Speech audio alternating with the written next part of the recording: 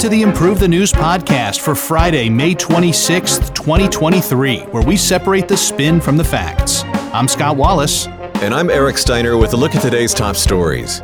DeSantis officially launches his 2024 presidential bid. A UN official and others in Armenia were reportedly hacked by Pegasus spyware. Germany enters a recession. Net migration to the UK hits a record 606,000. The Oath Keepers founder is sentenced to 18 years in prison. Canada and Saudi Arabia announce plans to restore diplomatic relations. 14 million Syrian refugees are reportedly at risk of losing their homes. The UN says 500 migrants are adrift in the Mediterranean. U.S. cities will reportedly pay a record $80 million to people injured in the 2020 BLM protests. And a paralyzed man walks again following brain and spine implants. In our top story, DeSantis launches his 2024 bid on Twitter. Here are the facts as agreed upon by Fox News, Washington Examiner, NBC, Guardian, and Wall Street Journal. Florida Governor Ron DeSantis announced Wednesday on the Twitter Spaces forum that he will be running for the Republican ticket for the 2024 U.S. presidential election. The announcement experienced technical difficulties on the platform that immediately drew fire from GOP rival Donald Trump and U.S. President Joe Biden. In DeSantis' launch video released earlier in the day, he said things such as, quote, "Crime infests our cities. Righting the ship requires restoring sanity to our society," and argued that he, quote, "chose facts over fear, education over indoctrination, and law and order over rioting and disorder." During his audio-only interview with co-hosts and Silicon Valley icons Elon Musk and David Sacks, which reached 600,000 plus listeners after first enduring technical issues, DeSantis touted his resume of banning critical race theory in schools, his legal battle with Disney, and touched on issues such as fighting gun control.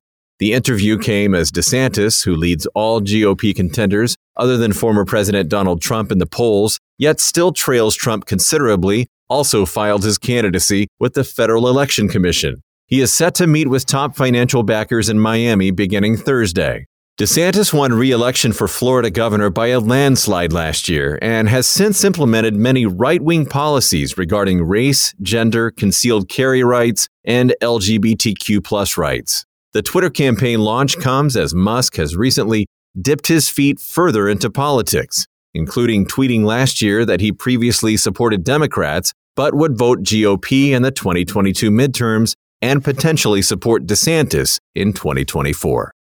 All right, on this program, we separate the spin from the facts. Those were our facts. Let's start the narrative spins with the Democratic narrative from the New York Times. The Twitter tech issue debacle sums up perfectly the disorganized nature of both the DeSantis campaign and the GOP race in general. The governor is trying to tout his culture war accomplishments while simultaneously seeking the approval of the Trump base, though it doesn't help that he polls better among college-educated voters than non-educated. As for distancing himself from Trump, DeSantis also promised to build the wall, a clear imitation of the former president. The GOP is still stuck between a rock and a Donald Trump. Newsweek gives us an anti-Trump narrative. The most important question to ask when running for president is, can you win the general election? And the answer is certainly in DeSantis' favor right now. Donald Trump may be leading in the primary polls, but only DeSantis has proven capable when it comes to defeating the incumbent Biden in swing states such as Arizona, Pennsylvania, and North Carolina. The GOP needs a big comeback win in 2024, and DeSantis is the shrewd next-generation administrator to lead the party into the future. But wait, we also have a pro-Trump narrative from Revolver.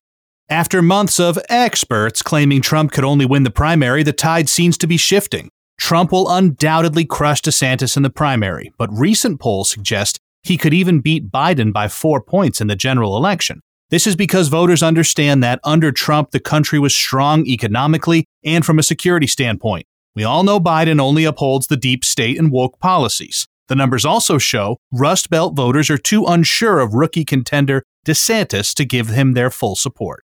And from time to time, the Metaculous prediction community contributes their nerd narrative, and this one says there's a 21% chance that Ron DeSantis will become U.S. president by 2029. when something doesn't work and there's someone down the chain sweating about it, that my mind always goes to that person. Someone was so panicked that it was someone's job to make sure this thing was working and it didn't quite work, and that person wasn't feeling so good. Scott, I think you'll do better next time. You're right. I promise I'll do better next time. I promise. Okay. Want to help us improve the news? Go to improvethenews.org/pod and take our quick survey and tell us what you think. And now, back to the news.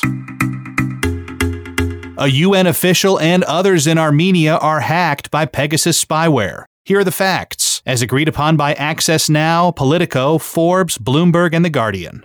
A group of researchers on Thursday published a report alleging that 12 individuals in Armenia, including journalists, human rights activists, and at least one UN official, were hacked by cyber intelligence firm NSO Group's spyware Pegasus between October 2020 and December of 2022.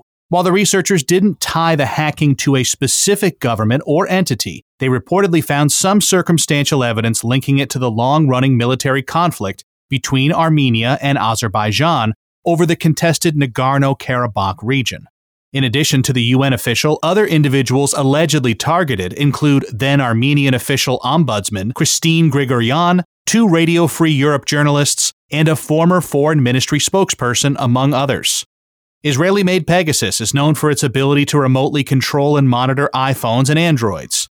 NSO Group has previously prompted international outcry after its spyware was allegedly used on journalists, politicians, lawyers, and NGO workers in countries including Mexico, the UAE, and Saudi Arabia. The investigation was led by Access Now, Citizen Lab, Amnesty International's Security Lab, and independent Armenian mobile security researcher Ruben Muradyan, with researchers saying this would be the first documented instance of the spyware being used during a military conflict. Neither the NSO Group nor the Armenian or Azerbaijani governments have commented on the alleged attacks. However, an NSO spokesperson said the firm investigates any improper use of its technologies and has broken off multiple contracts in the past. Scott, thank you for the facts of that story. We have 2 spins, and the first one is Narrative A, coming from The Guardian. The NSO Group refuses to engage with or acknowledge the overwhelming forensic evidence tying spyware to many cases of human rights abuses and oppressive regimes. This usage of spyware shows the risk of the technology being used to fuel geopolitical conflicts. This should alarm everyone. Narrative B comes from Heratz. NSO follows all industry policies, religiously investigating credible allegations of misuse of its technologies and terminating when appropriate. The problem of abuse of surveillance technologies doesn't lie with the company, but rather the fact that there needs to be a global regulatory cyber intelligence framework to address the responsibility of governmental operators. In our next story, Germany enters a recession as consumer spending tumbles. And here are the facts as agreed upon by BBC News, ABC News, CNN, Reuters, The Guardian, and Associated Press. Germany's economy has underperformed forecasts, shrinking by 0.3% in the first quarter of 2023, after contracting by 0.5% in the final 3 months of 2022. These 2 consecutive periods of contraction mean Europe's largest economy has entered a recession. Germany's Federal Statistical Office initially predicted that the economy would narrowly avoid a technical recession, with gross domestic product stagnating in the quarter. However, unrelenting inflation caused increased prices and a resulting decrease in consumer spending. Household expenditure was down 1.2% in 2023's first quarter, as families needed to save money to account for soaring energy prices. While gas has become more expensive, the price of natural gas has returned to levels from before the Russia-Ukraine war. Finance Minister Christian Lindner said the new GDP numbers showed, quote, surprisingly negative signals as Germany continues to manage its previously high dependence on Russian energy and immense inflation. Germany has cut government spending by 4.9% while maintaining a tight monetary policy so far in 2023. While a strong economic recovery doesn't appear to be in the cards, Germany did see a growth in private sector investment and construction. Dutch banking executive Karsten Brzeski says this wasn't the worst-case scenario, but added that the German economy will have to deal with this for years. Berlin's year-over-year inflation for April sits at 7.2%, as other developed countries around the world struggle with similar problems. The US and Eurozone both reported very uninspiring growth numbers, yet the UK defied International Monetary Fund expectations by avoiding a recession. Thanks for those facts, Eric. Narrative A comes from Daily Mail. Germany's economy is collapsing. While some German bankers and bureaucrats may try to project confidence in a swift recovery, there's no evidence to suggest that Germany's economic outlook will improve. German leaders have shown they have no idea how to tackle inflation, and unfortunately, consumers will be bearing the burden of high prices for the foreseeable future. Narrative B comes from Bloomberg. While it's disappointing to see that Germany's economy has met the technical definition of a recession, there's no reason to panic. Investments continue to grow, and the European Central Bank will continue its fight against inflation. Poor GDP growth is definitely not a positive, but it's not the primary concern as Berlin looks to lower prices and increase consumer spending. These actions will bring the entire economy back to normal. Net migration in the UK hits a record 606,000. Here are the facts, as agreed upon by Al Jazeera, The Guardian, CNBC, and Reuters. According to the UK Office for National Statistics, or ONS, the nation received a record 606,000 net migrants last year, driven by non-EU nationals, refugees under the government's new Ukraine visa program, and those migrating for work and education. Despite 4 years of prime ministers promising to curb migration, this represents a 24% increase from 488,000 the year prior, with long-term immigration estimated at around 1.2 million in 2022, compared to a total of 557,000 leaving the UK. The government has also emphasized that many new arrivals are from Ukraine, Hong Kong, and Afghanistan, with the number of people arriving through humanitarian routes increasing from 9% in 2021 to 19%. The pre-Brexit net migration average was between 200,000 to 250,000, with Home Secretary Suella Braverman having said she wanted to reduce it to tens of thousands. Though Prime Minister Rishi Sunak had promised to keep it below 245,000, he declined to detail a specific goal this week. As an election next year is likely, Sunak and his Conservative Party must balance calls from party members and other pro-Brexit voters to slow legal immigration, while also addressing labor shortages in many sectors. Among recent policies enacted by Braverman are restrictions on student visas, the central cause of migration to the UK, with only postgrad students now allowed to bring family members with them to the country. Scott, thanks for those facts. Our first spin is a right narrative coming from Sky News.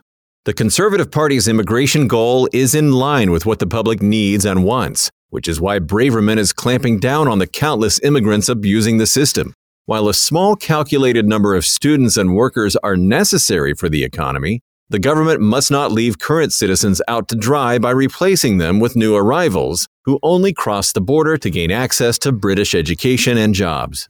And the left narrative spin comes from The Guardian. Brexit accomplished what economists and others predicted, a fall in traditional EU immigration and a rise in non-EU lower-skilled workers. This has left the nation grasping for workers in many sectors, though at the same time hasn't increased the wages of the existing population.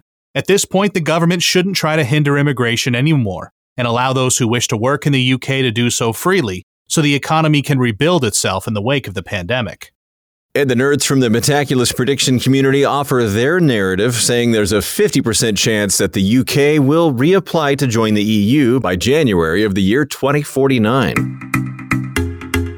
The Oath Keepers founder is sentenced to 18 years in prison. And here are the facts as agreed upon by Wall Street Journal, BBC News, Fox News, Newsmax, NPR Online News, and Axios. Oath Keepers leader Stuart Rhodes was sentenced on Thursday to 18 years in prison for plotting to forcefully prevent the peaceful transfer of presidential power, the longest term so far imposed over the January 6th Capitol riot. The former U.S. Army paratrooper and Yale-educated lawyer who founded the right-wing group in 2009 stayed outside the Capitol and took phone calls and messages while other Oath Keepers entered the building.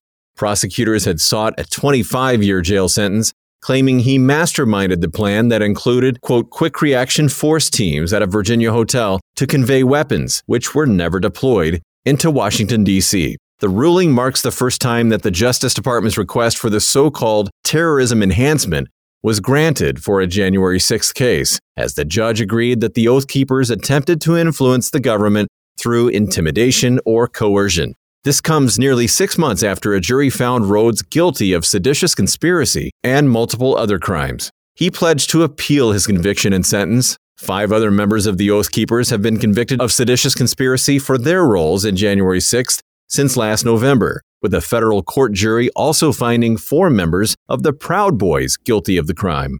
CNN brings us the Democratic narrative spin on this story. This tough sentence will hopefully have a chilling effect on far-right extremist groups, making it harder for them to recruit and raise money as the 2024 presidential election approaches. As the Justice Department has been successfully bringing those liable for the Capitol riot to justice, it's time to hold Donald Trump, who is the root of this problem, accountable as well. InfoWars gives us a pro-Trump narrative for this story. Like Trump, Rhodes has been persecuted as part of a political witch hunt. No Oath Keepers in January 6th were armed or took part in any fighting. Yet its leader was convicted by an obviously biased D.C. jury. Those who participated in the January 6th riots are overcharged political pawns. This prosecution will surely backfire, however, serving only to boost distrust in government. And we have a nerd narrative on this story. The Metaculus community predicts there's a 2% chance that the U.S. will enter a second civil war before the year 2031. Canada and Saudi Arabia to restore diplomatic relations. Here are the facts as agreed upon by Al Jazeera, DW, First Post, Reuters, Middle East Eye, and Global News. Saudi Arabia and Canada announced on Wednesday that they will resume diplomatic relations and appoint new ambassadors, breaking 5 years of poor relations after a dispute over human rights severely strained ties between them. In separate statements, both nations' foreign ministries said they intended to restore diplomatic relations to the, quote, previous level, with Ottawa announcing that it had appointed Jean-Philippe Linteau as its new ambassador to Riyadh.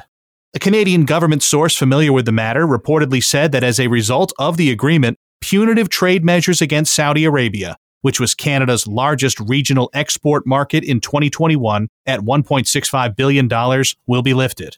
Canada's Foreign Affairs Minister Melanie Joly stressed the need to maintain communication despite disagreements in order to find global solutions to global problems, while Roland Paris, Trudeau's former foreign policy advisor, called Saudi Arabia an important player in the region. The resumption of ties based on mutual respect and common interests was prompted after Saudi Crown Prince Mohammed bin Salman and Canada's Prime Minister Justin Trudeau held sidebars at the Asia-Pacific Economic Cooperation Forum Summit in Bangkok last year. In 2018, Riyadh expelled Canada's ambassador, recalled its own envoy to Ottawa, and severely restricted bilateral trade. The move followed social media messages by Canada's embassy in Riyadh and the Canadian Foreign Ministry calling for the release of women's rights activists. Thank you, Scott. Our first spin is Narrative A, coming from CBC. Despite Saudi Arabia's questionable human rights record, Ottawa made the right decision in resuming diplomatic relations. It was Saudi Arabia's aggressive response to Canada's justified criticism of the detention of human rights activists that led to the rupture in the first place. Bin Salman, however, has begun to focus his country's economic policies on attracting foreign investment and tourism, and Canada welcomes this move. Common interests should not be overshadowed by disagreements, and only a solid foundation for dialogue will lead to understanding and change. Narrative B comes from the Wall Street Journal. The Canada-Saudi Arabia rapprochement fits into Crown Prince Mohammed bin Salman's recent diplomatic spree to polish his image and position the kingdom as a major player in regional and international politics. However, Saudi Arabia continues to crack down on free expression and human rights activists. While some activists were released in 2018, many remain in detention, and more have been detained in the past year. Canada should be careful not to put its interests before its values when dealing with Saudi Arabia. According to a report, 14 million Syrian refugees are at risk of losing homes. And here are the facts as agreed upon by Guardian, Syrian Network for Human Rights, Middle East Monitor, Al Jazeera, and BBC News. According to a report from the nonprofit watchdog Syrian Network for Human Rights, or SNHR, released on Thursday, as many as 14 million Syrian refugees face massive obstacles to returning to their homes as the Syrian state has the authority to lawfully seize land and property. The report claims the laws in question principally target three groups: 12.3 million forcibly displaced persons, 115,000 forcibly disappeared persons, and 500,000 victims who have yet to be registered as dead in the civil registry. The Syrian laws, passed in 2012, 2015, and 2018, reportedly targeted opposition strongholds, empowered administrative units to deduct land from private properties outside zoning areas, and allowed the government to re-register property ownership if their proprietors failed to claim their lands. The findings echo a similar report released in April, which accused the Syrian regime of being part of the forgery and theft process to steal homes and properties of exiled Syrian refugees and reappropriate them to supporters of the government. This comes as increasing pressure is being put on refugees to return to Syria, including from neighboring countries such as Lebanon, wherein more than 1 million Syrians have found refuge since the eruption of the civil war 12 years ago. The report also comes as Middle Eastern nations are normalizing relations with Syria, which had been diplomatically ostracized. Last week, the Arab League readmitted Syria after more than a decade of suspension. Thanks for those facts, Eric. The pro-establishment narrative comes from the Syrian Network for Human Rights. The Syrian regime's cynical use of legal procedures to appropriate land from refugees is appalling and is a significant hurdle for refugees returning home. The regime systematically destroyed opposition areas and has now appropriated the land for development by pro-regime actors. This criminal regime must be held accountable by the international community. The establishment critical narrative is coming from the Syrian Arab News Agency. The refugee issue must be dealt with systematically, and one of the first steps to alleviate the suffering of Syrians is the removal of sanctions. How can refugees return to Syria when the government cannot deliver relief or rebuild after 12 years of war? Cooperation with international and regional actors is necessary to solve this issue, and global sanctions are making humanitarian suffering worse. The UN claims 500 migrants are adrift in the Mediterranean. Here are the facts, as agreed upon by La Prensa Latina Media, Yahoo News, Al Jazeera, and CNN. On Thursday, the UN's International Organization for Migration reported that a Europe-bound vessel from Libya carrying approximately 500 migrants is in distress in the Mediterranean Sea, alleging that Italian and Maltese authorities have so far not responded to rescue calls. The IOM's warning echoes those of several nonprofits, with Alarm Phone, an NGO that alerts authorities when migrant boats are in distress, first reporting the vessel's condition on Tuesday. The vessel has been at sea for several days, and there have been reports that it's experiencing engine failures. According to the Italian-based humanitarian organization Emergency, Italian and Maltese authorities have traded responsibility for rescuing the boat. Alarm Phone announced its own rescue operation but lost contact with the vessel on Wednesday morning. The news comes as several Italian Coast Guard missions have seen around 1,200 migrants rescued in the last 24 hours, with a vessel carrying 671 people due to reach the port of Reggio Calabria later on Thursday. Every year, tens of thousands of migrants cross the Mediterranean Sea on unsafe dinghies. As of Wednesday, nearly 50,000 people have reached the shores of Italy, compared with close to 18,000 people in the same period in 2022. Scott, thank you for the facts of that story. Our first spin is a left narrative coming from the European Council of Refugees and Exiles. Southern Europe is currently in the middle of a refugee crisis.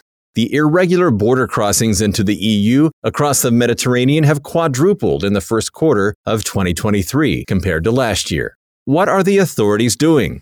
Malta doesn't respond to distress calls, and Italy is pushing back boats to Libya. It's a deliberate hands-off policy that sees innocent people drown. This perpetual cycle of abuse must end. And we have a right narrative from the European Council on Foreign Relations. The refugee and migration problem in the Mediterranean has exposed a solidarity crisis in the EU. There's no mechanism in place to share the responsibility for hosting migrants. As a consequence, the countries on the southern border are overburdened by a continual influx of migrants and forced to argue with the other nations in the north over which of them should host asylum seekers who reach Europe's shores. Italy and other southern nations can only rescue so many. This is a touchy political situation, but it does feel like one of the tenets of the things you can count on are that if you have a distress signal at sea, someone will come save you. That seems like, the rules. Yeah, well, tell Tom Hanks that. Yeah, that's true. Yeah, that happened to him in Castaway and also Captain Phillips. He just stay off the water, man. It's not good. And then the shrimp boat from Forrest Gump. I know. Stay off the water. Stay on dry land, man. Oh, my goodness.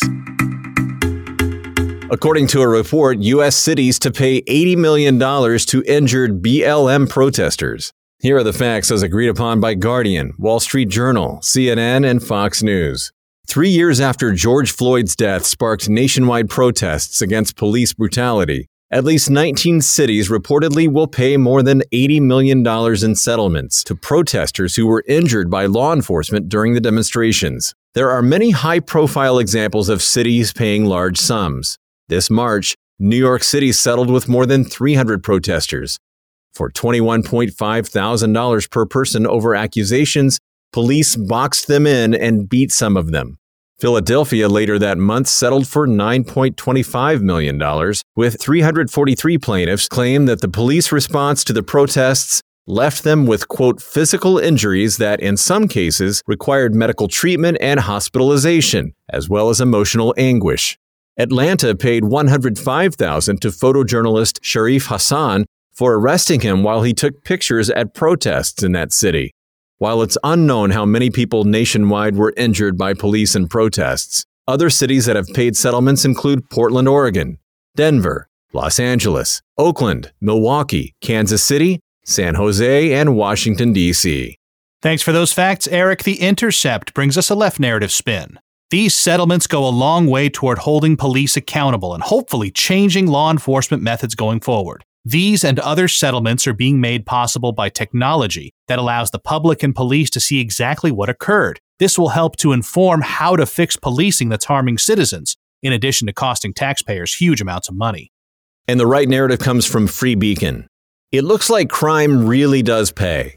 Those receiving settlements engaged in violent and chaotic riots that caused irreparable harm to American cities. Yet they're receiving money because police were trying to do their job. America will never recover from the so-called racial reckoning of 2020, as crime will continue to soar in cities where the left continues to demolish law enforcement. These payouts will only encourage more lawlessness. You hear about cities or municipalities like, we don't have any money to pay our teachers. We'd like to, but we can't. But you never hear about a place not being able to pay a settlement like this. Where's this money coming from? You didn't get the notice in the mail, Scott? Oh, I'm covering it this time? Yeah. Yeah. Hey, I got this one, guys. Okay. I'll pick up the Get out the checkbook. You got to be careful when you pick up a check off the table. You never know how much it's going to be. Yeah. Absolutely. I've been surprised a few times. Yikes. Our final story, a paralyzed man walks again after brain and spine implants. Here are the facts as agreed upon by Nature, CNN, BBC, Independent, NBC, and The Guardian. On Wednesday, a proof-of-concept study published in the journal Nature revealed how a Dutch man paralyzed by chronic tetraplegia was enabled in community settings to stand and walk naturally with the help of brain and spinal cord implants. Gert-Jan Oskam, the 40-year-old patient, was told he would never walk again after his legs, arms, and trunk were impaired following a cycling accident in China 12 years ago.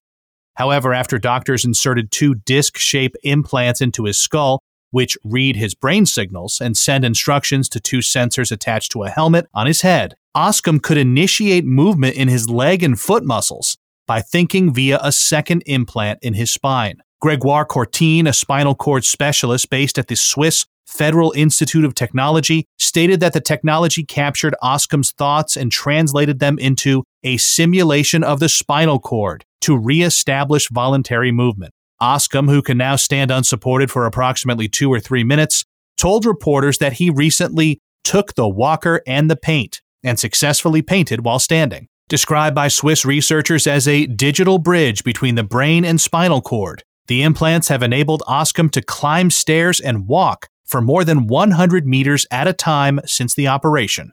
Scott, thanks for the facts of that story. Our first spin is Narrative A coming from iNews. Several advances in specialized spinal cord injury treatment have occurred in recent decades. But this latest experiment is a medical first that has succeeded in changing an individual's life and giving them some level of independent mobility. The brain-spine interface used an artificial intelligence thinking decoder to interpret Oskam's intentions and allowed him to walk naturally after 12 years. Clearly, this is an indicator of the potential of AI in revolutionizing medical treatment. The Washington Post brings us narrative B.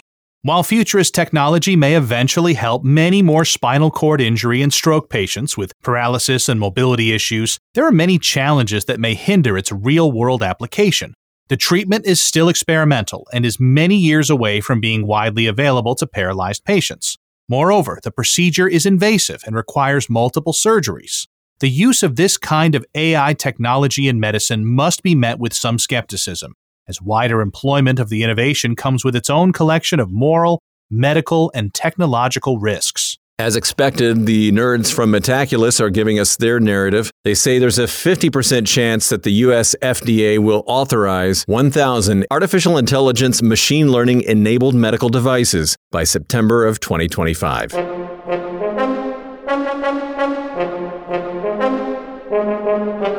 Thanks for listening to the Improve the News podcast for Friday, May 26, 2023. Each day, we use machine learning to read about 5,000 articles from about 100 newspapers and figure out which ones are about the same stories. For each major story, our editorial team then extracts both the key facts that all articles agree on and the key narratives where the articles differ. If you'd like more information on Improve the News, visit our website, improvethenews.org. You can also download the Improve the News app on the Apple App Store or Google Play. For Scott Wallace, I'm Eric Steiner, inviting you to join us next time on Improve the News.